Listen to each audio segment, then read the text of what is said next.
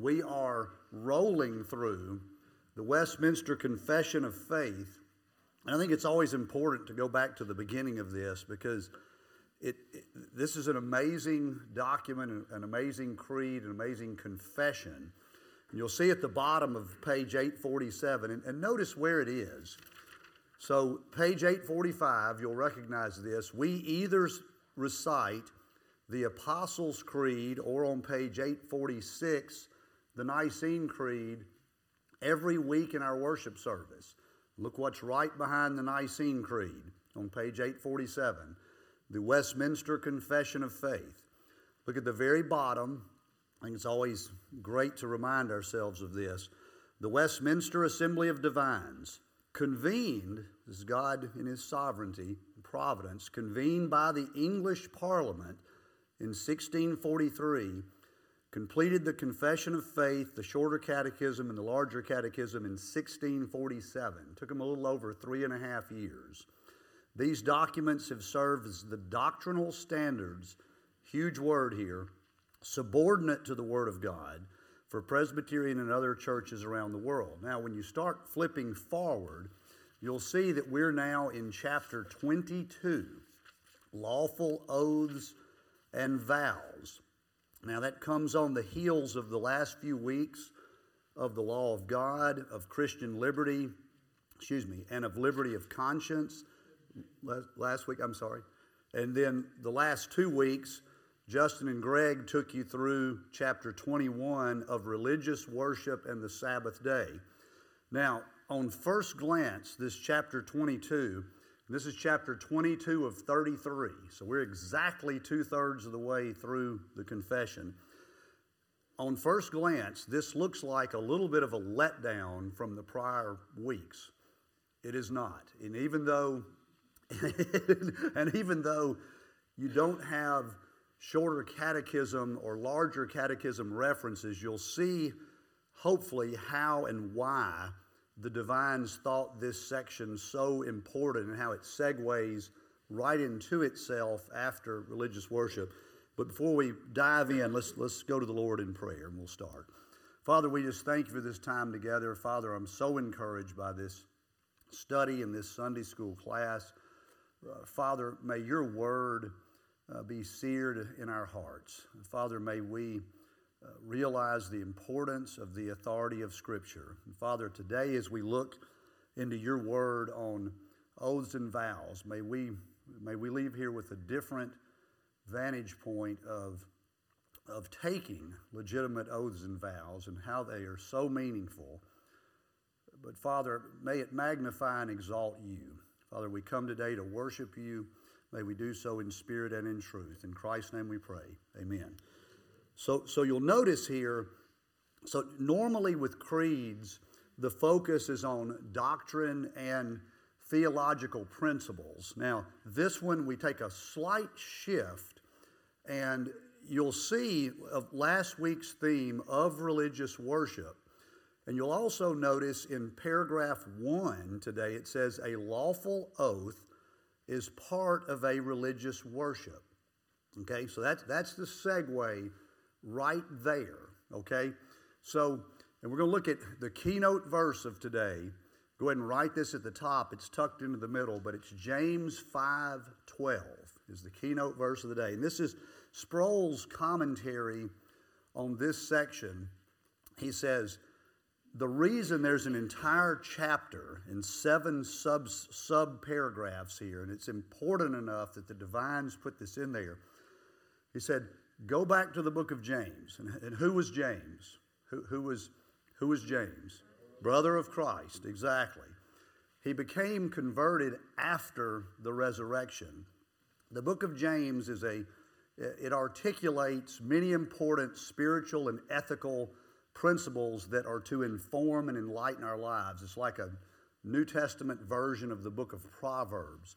And James says this in chapter 5, verse 12. He says, do not swear by heaven or by earth or by anything else, but what? Anybody finish the verse for me? But let your yes be a yes and your no be a no. And what it's saying there, underlying this whole section, is the sanctity of truth, because we worship a God who is totally holy, He is the truth. And one of the ways we worship God, and this will plug us right into paragraph 1, and I'm going to spend a little more time on 1 and 7 and go a little more quickly through the middle, just to give you a warning here. One of the ways we worship God is we calling Him as a witness and enforcer, okay? So let's think of what we think of as important oaths and vows in our day. So somebody give me some examples. There are 3 or 4 that should just come to mind. Marriage vows, very good. What's another one? Church vows, or membership vows. What's Blake have to do all the time when the witness is about to swear the witness in, witness in a courtroom? You think about an ordination service, all these things. So have that mindset when you look at paragraph 1 here. A lawful oath is part of a religious worship wherein, upon just occasion, the person swearing solemnly calleth God to witness what he asserts or promises and to judge him. So we have the God is being summoned as a witness and the enforcer, and to judge him according to the truth or falsehood of what he sweareth. Now, I'm going to go very quickly through a lot of these passages because there's just so much here. So Deuteronomy 10:20, we are to take oaths in His name only. Exodus 20 verse 7, that's the 3rd commandment, okay? That you shall not take the Lord's name in vain. If we tell a falsehood or if we lie, we're not only breaking the 3rd commandment, we're breaking the 9th commandment, right? Bearing false witness. That's Exodus 20:16, the 9th commandment. Leviticus, Tyler's got us, we're rolling up our sleeves in Leviticus. Leviticus 19:12 warns us to not swear falsely. You do not profane or make common the name of the Lord. 2 Corinthians 1:23 is an example of Paul calling God Himself to be his witness. He knew it was serious, it was solemn, and he was promising an oath. Okay? So that gives us the intro here. Paragraph 2. The name of God only is that by which men ought to swear. And therein is to be used with, now take a slow look at this, with all holy fear and reverence. What does the book of Proverbs tell us in chapters 1 and 7? That the fear of the Lord is the beginning of wisdom, knowledge, etc., etc. And reverence. Therefore, to swear vainly or rashly, look at these descriptions, by that glorious and dreadful name. Look at the opposite ends of the spectrum there. Or to swear at all by any other thing is sinful. And, what does it say? To be abhorred. Strong word right there. Yet, it shifts back. Yet as in matters of weight and moment, of significance is what it's saying. An oath is warranted by the Word of God under both the New and Old Testament. So a lawful oath being imposed by lawful authority in such matters ought to be taken. Okay? Somebody please read. We'll read very few today because we've got them here, and you'll have a lot to take home. And let me say this too. We do this each time we look at this. And I cut this way back, what's on here, so please go back and read this. But here's chapter 22 in the Westminster Confession. What's in bold is the confession. All of these are the scripture footnotes. Can y'all see that? Let me flip to the next page and look how lopsided, or actually lopsided in a good way. Look at the scriptural backup here. Up here is the confession, down here the footnotes and verses. So there's way more here than what I've put on this sheet. Okay, somebody please read Deuteronomy 6:13 through 19.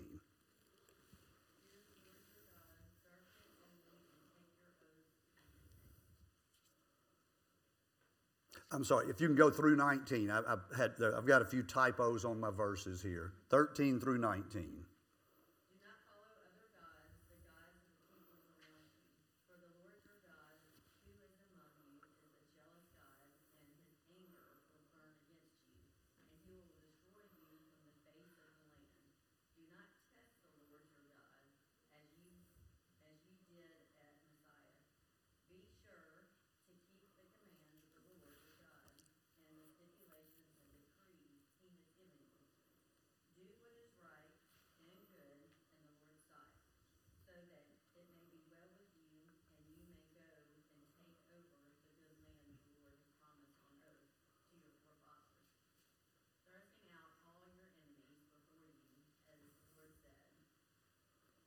Very good. All right, look at Matthew 5. This is the first of 3 chapters on the Sermon on the Mount. If you look and flip your Bible to Matthew 5, you'll see where chapter 5 builds up. Christ is talking about murder, adultery, divorce. Then he talks about oaths. Then he follows chapter 5 up with the eye for an eye and love for enemies. But tucked in the middle of this, on the oaths, he's basically saying this: keep the oaths you have made to the Lord, and let your yes be a yes and your no be a no. So that's where James got that language in James 5:12. Isaiah 65:16 says this: swear only by the one true God of truth. Okay, and you're going to hear this theme over and over and over. So it's God only, to be done in holy fear and reverence, that glorious and dreadful name, and that's talking about judgment. We don't trifle with a holy sovereign God. And in matters of weight and moment, I got tickled in the middle of this, and I started, look at the very middle section, says, or to swear at all by any other thing or name is sinful and to be abhorred. What are some examples you have seen where someone swears inappropriately?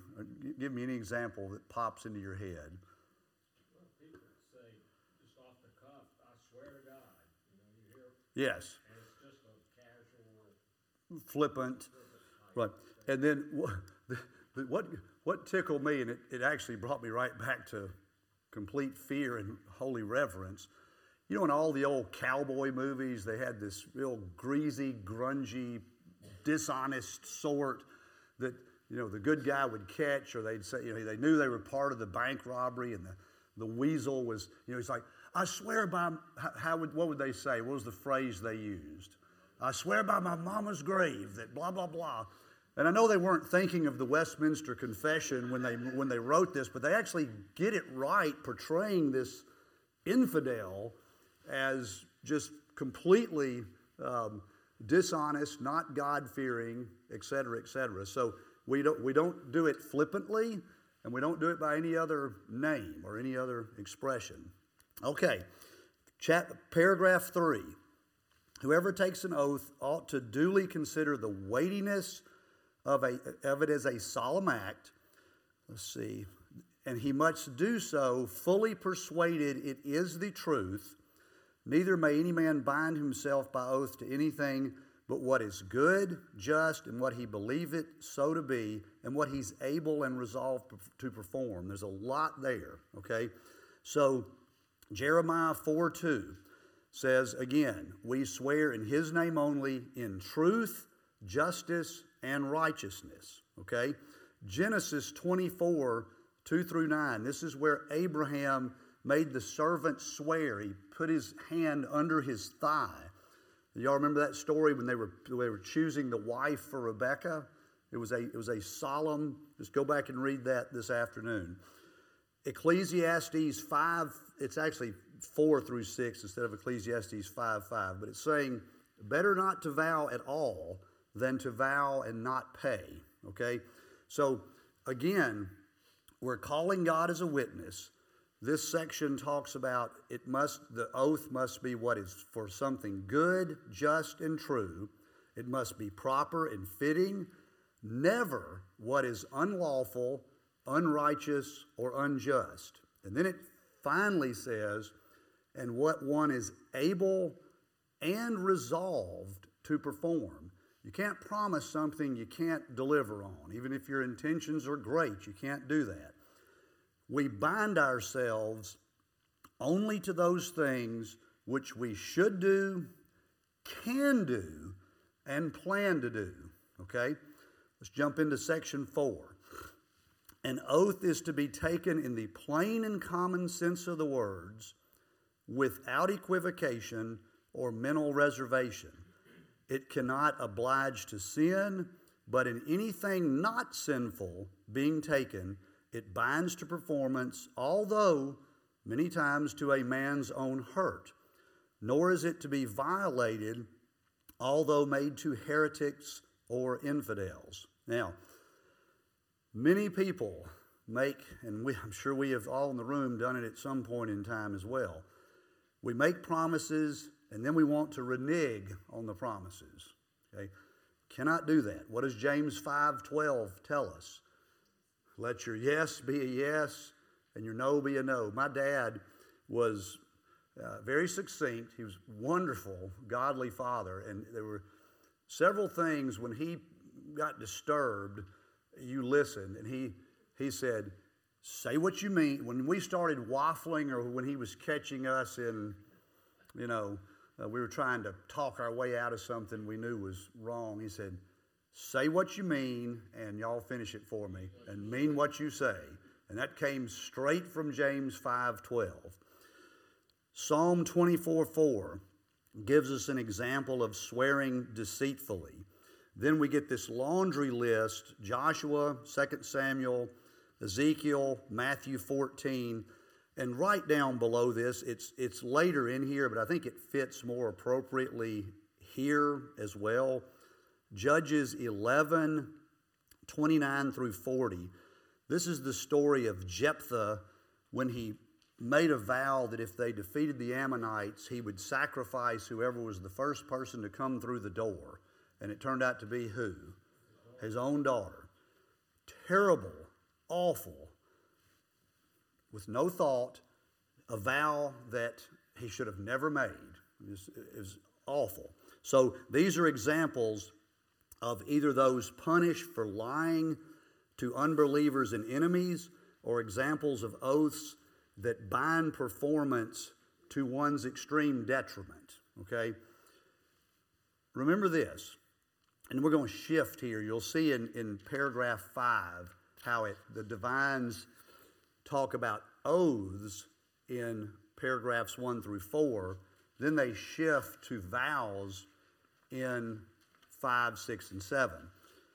And the commentators boiled it down this way, and I think it's a good way to look at it. Oaths are promises we make in God's presence. Vows are promises made to God himself. Okay? They're very similar in a way. One commentator talked about that marriage vows should be actually called a marriage oath. If you think about this definition, it makes sense. Oaths are promises we make in God's presence. Vows are promises made to God himself. Okay, now we shift to a vow. All right, y'all flip to paragraph 5 here. A vow is of the like nature with a promissory oath and ought to be made with like religious care and to be performed with like faithfulness. It's very much repeating some of the stuff before.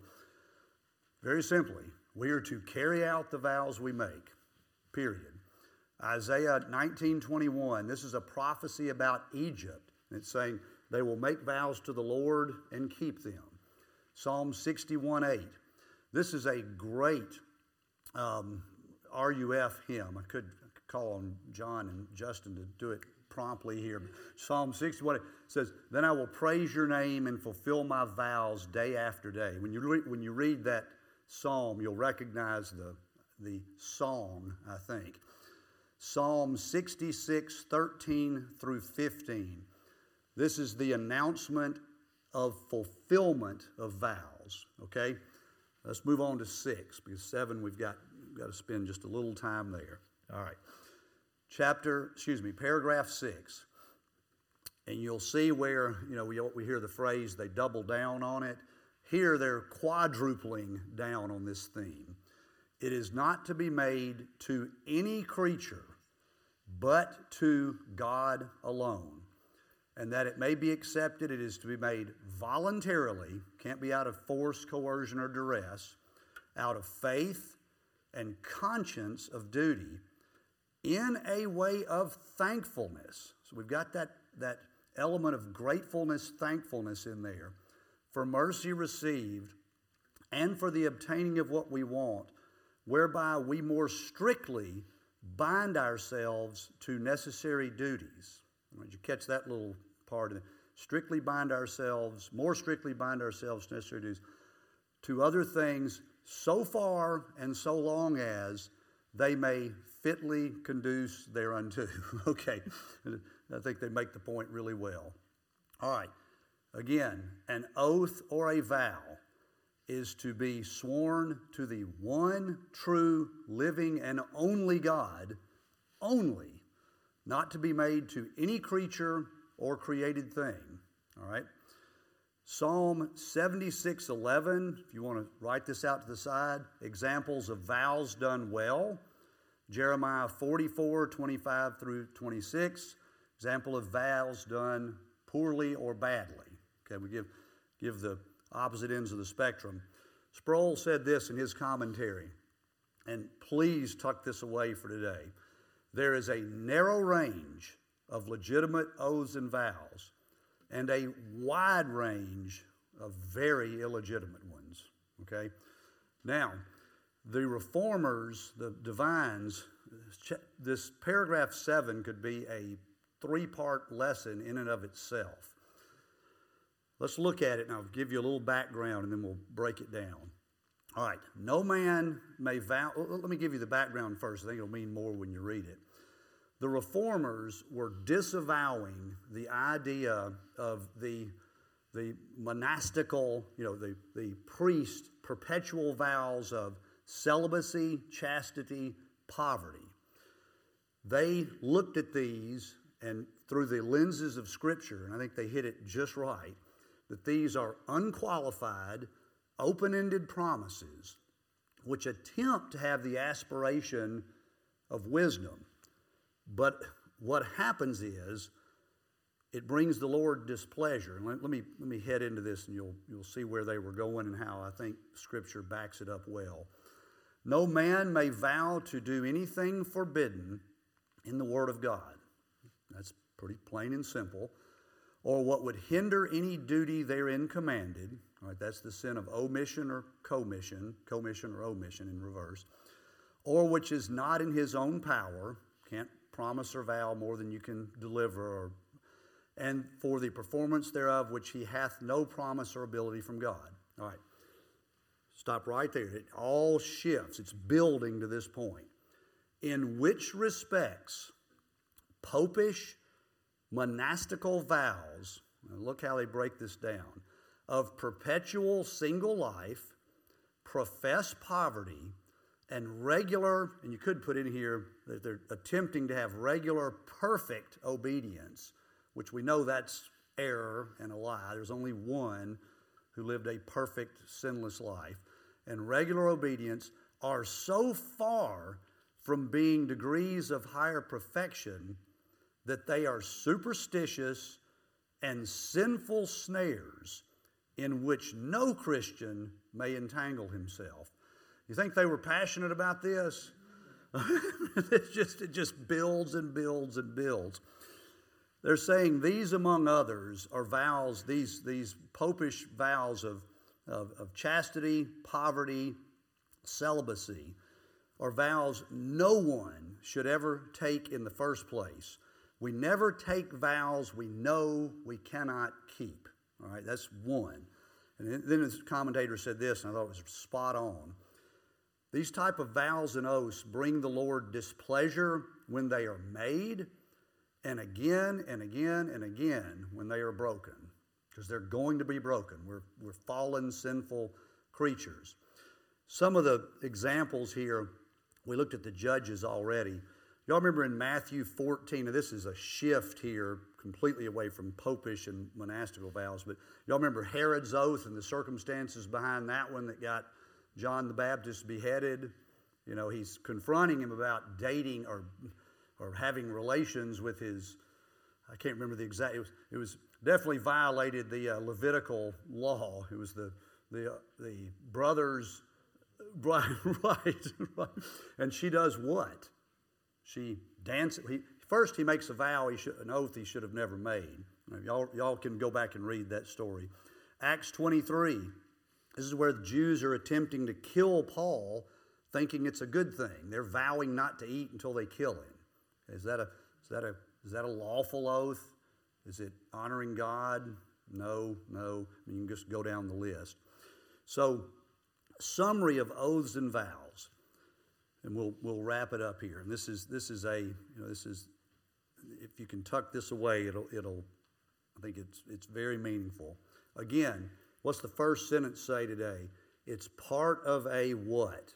Religious worship. Okay? Think about any marriage ceremony. It is not only but it is a religious worship. Okay? It is to be guarded jealously. Never to be taken in a cavalier manner. Never to be made to or before any creature or created thing. All right. We, as Christians, we want to please God, serve God, obey God. We trust Him, we love Him, we also must fear Him. Righteous people, if we want to be righteous, we must be trustworthy and faithful to keep and fulfill our promises and our oaths. Okay? And just in day-to-day, at our day-to-day walk, our yes should be we should be honest. We should be forthright. Our yes should be a yes and our no should be a no. We should say what we mean and mean what we say out of holy fear and reverence for God, and also a heart of thankfulness. He has rescued us. Here was the biggest takeaway I had from this whole thing. And I could have sprinkled this in at any point, but we're a church that believes in covenant theology. We can go back to Adam, covenant of works. And we get into covenant with Noah, Abraham, going forward, the covenant of grace. And all of this points us back to Christ and the gospel.